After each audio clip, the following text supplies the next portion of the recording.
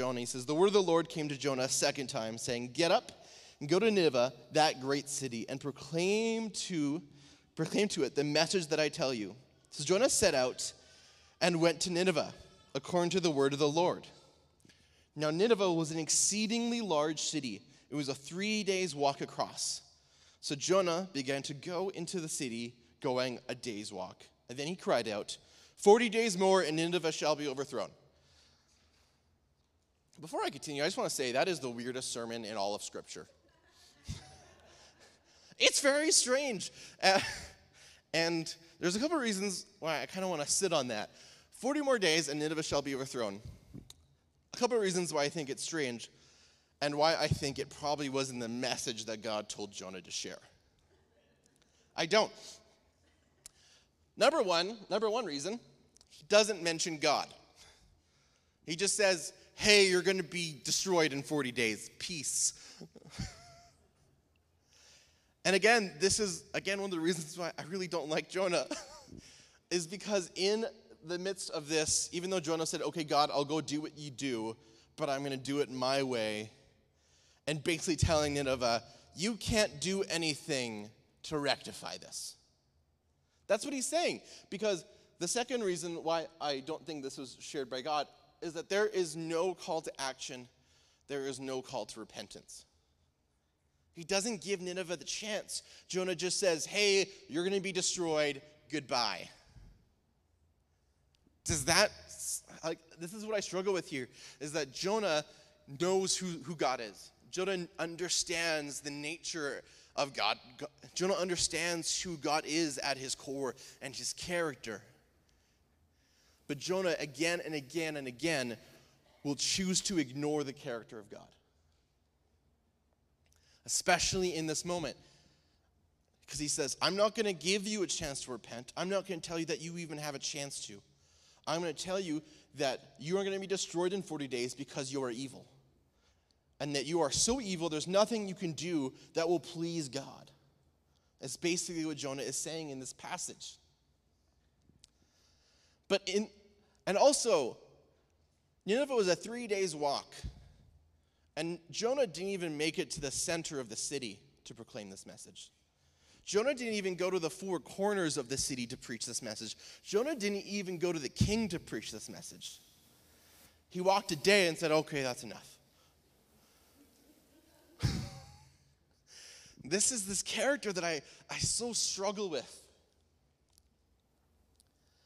But in spite of Jonah not caring, in spite of Jonah saying, oh, I'll preach this message that is odd and strange, and a message that has no chance, that is a message that is hopeless, a message that is lack of love, a message that is lack of mercy.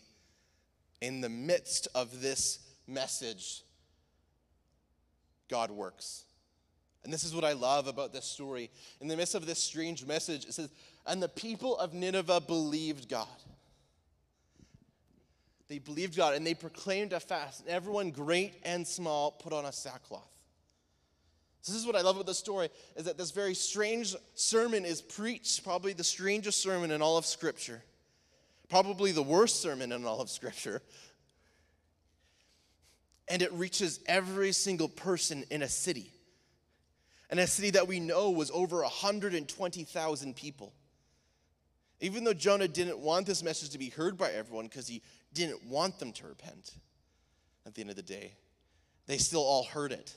Every corner of that city, everyone great and small. That meant from the lowest of the low in the city to the highest of the high.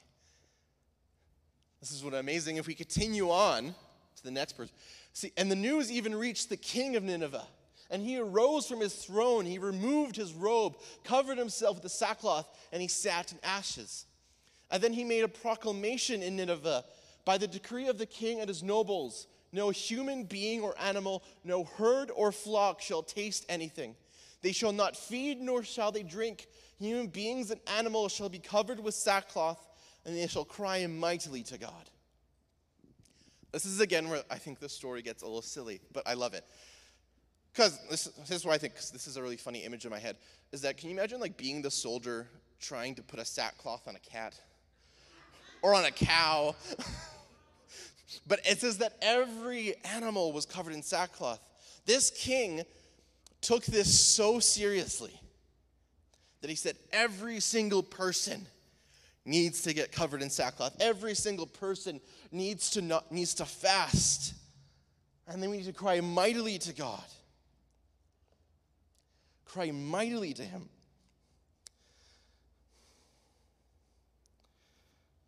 Because then it says this. Cry mightily to God, and all shall turn from their evil ways and from their violence that is in their hands. Who knows? Maybe God will relent and change his mind. He may turn his fierce anger so that we do not perish. See, these people who heard a message that was hopeless, a message that was lacking of mercy, lacking of grace, lacking of love, still believed that God was those things, which I just find so fascinating. A message that did not go deep into the character of God, they still understood it. They were like, you know what, maybe if we really turn from our evil ways, something that Jonah didn't tell them to do, maybe God will relent. Maybe God will see that if we truly do change, that he'll have his grace on us, that he'll have mercy for us. And it says, and God changed his mind about the calamity that he had said he would bring upon them, and he did not do it. This is what I love, that is about the story, is that we get these people who probably, like, we know from history that the city of Nineveh was a very evil city. They were not good people. And people that probably at the end of the day probably didn't deserve forgiveness, probably didn't deserve repentance. But they still got it. And they understood what God was calling them to, and they had a real change of heart. And you know, this is where the story gets interesting. Because I don't know about you guys, but when I hear someone who was not right with God, who was living in sin, who was living in lust and anger and addiction, and they come to a place of forgiveness, I want to jump up and down. I want to celebrate because I'm excited about that. Because I'm excited because God's doing a deep and inner work among a person that was lost and is now found. And that is amazing. That is blessed and that is wonderful. That's how I hoped Jonah would have responded. I hoped that Jonah would have saw a change of heart when he saw the people repenting. But again and again, Jonah is a character of disappointment. And he doesn't. So when we get to this next passage of Scripture, which again is really interesting, which is in Jonah 4, it says this, but this was very displeasing to Jonah, and he became angry, and he prayed to the Lord and said, "Oh Lord, is this not what I said while I was in my own country?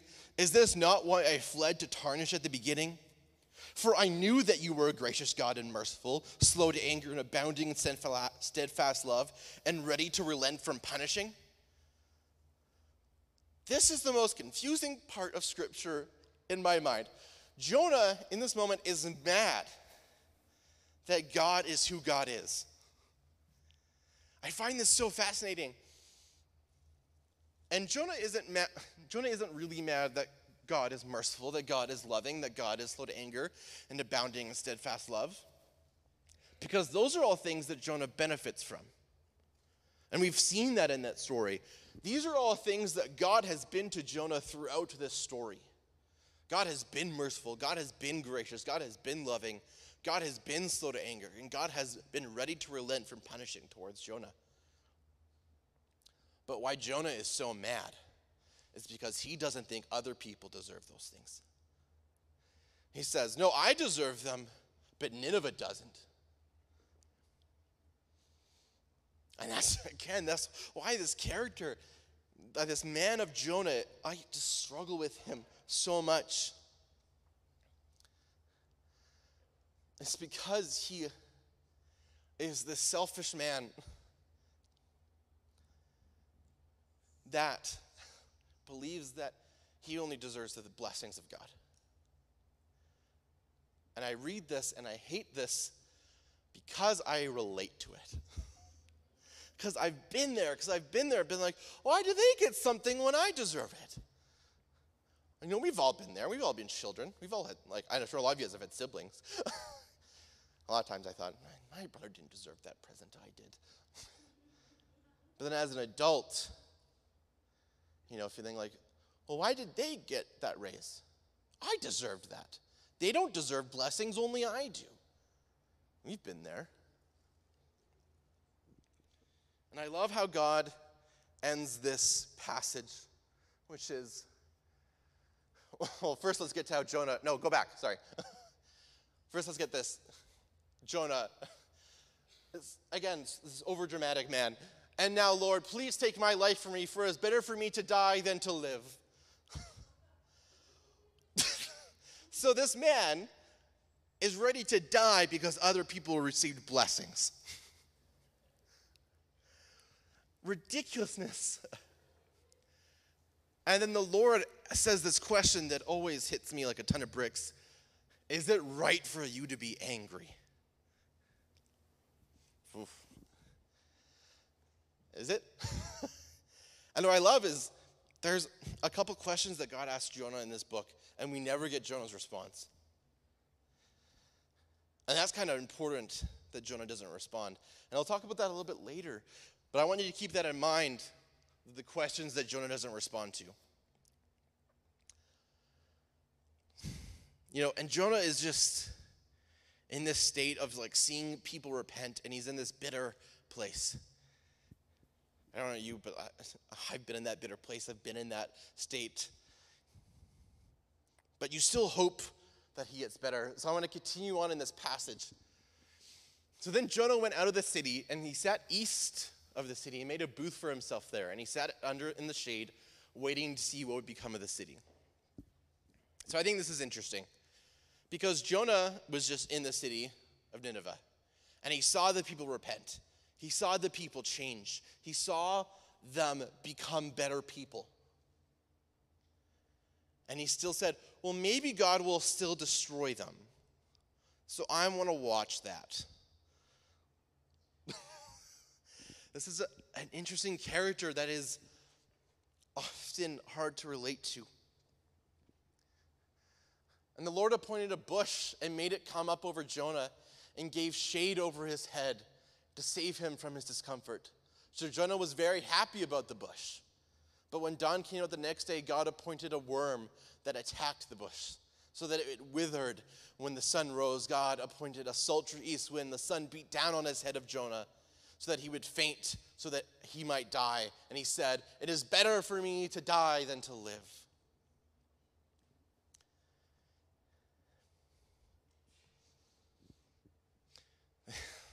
This character, this man of Jonah is, this is what's so interesting about the story, is that it's that Jonah, again, like I said last week, he's not a likable character. Like you read the story and you're like, I just don't get you. Like you see people change and you're not excited about it. And he just, again, is so bitter and angry with God. Again, just because God is being who God said he would be.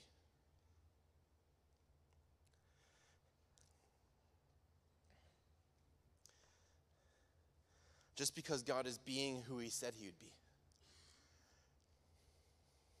And then we get to this last part of Jonah, this very end. But God said to Jonah, is it right for you to be angry about this bush? And Jonah responds, yes, angry enough to die. Again, this man is very overdramatic. He's this overdramatic man. And God says, you are so concerned about this bush for which you did not labor for it and which you did not grow. It came into being in a night and perished in a night. And should I not be concerned about Nineveh, that great city in which there are more than 120,000 persons who do not know their right hand from their left, and also so many animals? And then the book of Jonah ends. one of the weirdest endings in Scripture. It is strange. It just ends there. And again, we don't get Jonah's response. I would like to think, in like a perfect world, that Jonah's response would have been like, yeah, God, you're right. I was wrong. I don't understand. I need to better myself. But looking at this character, Jonah, that probably wasn't his response. But at the end of the day, Jonah's response actually doesn't matter. His answer to this question does not matter.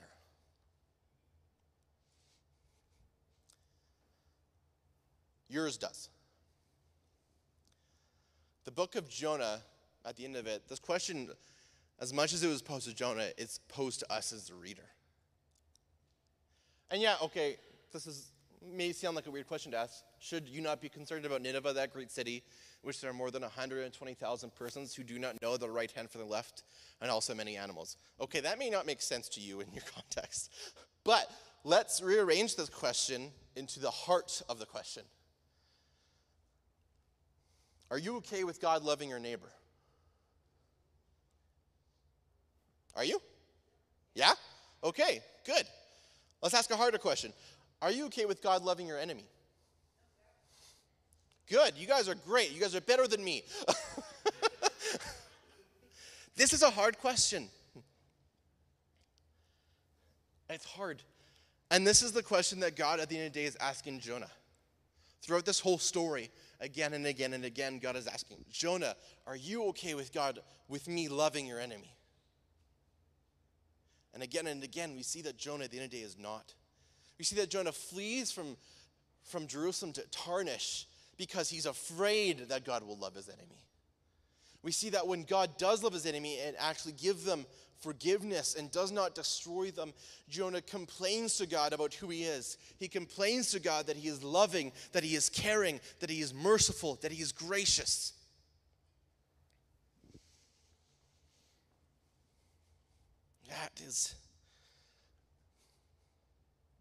Are we okay with that? Are we okay with God truly loving our enemies, truly saying, yes, God, you can love them? Are we okay with God loving people that have different political opinions than us? People that have different religious opinions than us? Are we okay with God loving everyone, no matter what they've done? Because this is something that I struggle with. I'm just being honest here. I wish that I was perfect. I wish that I could be like, yeah, loving my enemies is really easy. And I'm okay with God loving them. But the thing is, okay, I can love my enemy, but it doesn't end there. That doesn't end there.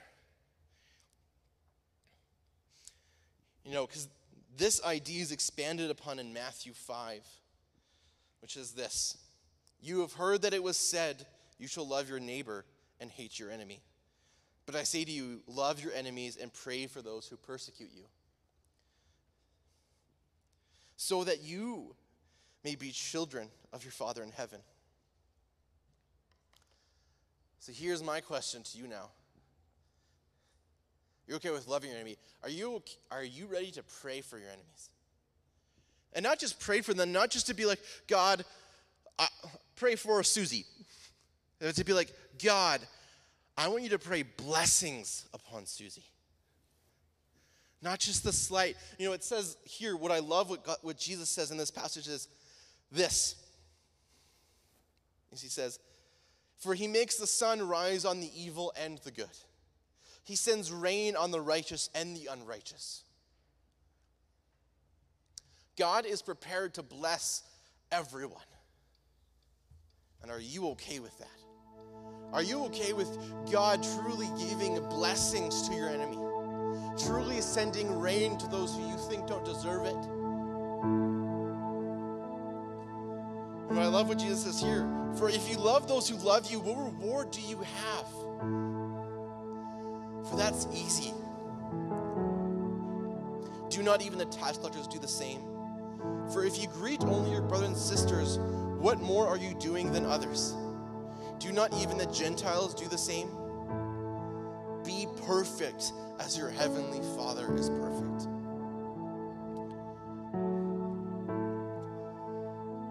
This is what I love about the book of Jonah, is that the book of Jonah is a book of challenge. It's a ridiculous story about a selfish prophet who hated God for loving his enemies. But among that story, among this ridiculous story, among this story about this character who is unrelatable, this character who we often look at it with a bit of disgust, there is this powerful biblical truth in it.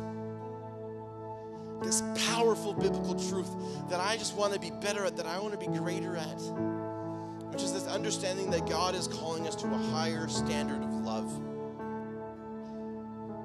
The standard that is perfect. A standard that says you will be okay with God loving your enemies. You will be okay with God blessing your enemies. In fact, you will do what you can in your most to say, God, how can I pray for my enemies? God, how can I pray blessings upon them? How can I be thankful? And not only that, but that when God gives blessings to your enemies, to be like, yes, God, thank you for giving them that blessing. Thank you for giving them that anointing. Thank you for giving them what they deserve. Because what we think they deserve is not what they deserve.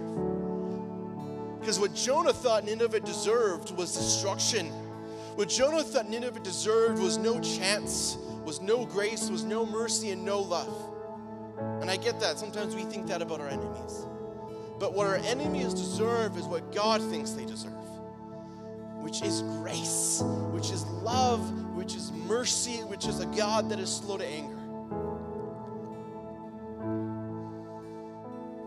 And this is why I love this story at the end of the day. This is why I love the story of Jonah. It's because it's a story about a flawed human being through and through. A being that we're not sure ever changes. But that's not the point of the story. The point of the story is, would you have changed? Are you willing to be better than Jonah? Are you willing to say that I'm willing to be called to a higher standard of love? I am willing to meet that expectation of love. That when God says, you will bless your neighbor, you will bless your enemy, you will be better than Jonah, you not hesitate, but you say, yes, God, I will meet that call. Yes, God, bless those who hurt me. Yes, God, bless those who do me harm. Yes, God, bless those who think differently than me. It's a hard, difficult challenge, at least for me. It's a challenge that I, starting today, am ready to meet. So let's all stand together as we pray this morning. Dear God, this morning I thank you so much for the story of Jonah, because it sheds a light of who you are, which is this amazing God who is merciful, who is gracious, who is loving, who is slow to anger, who is perfect.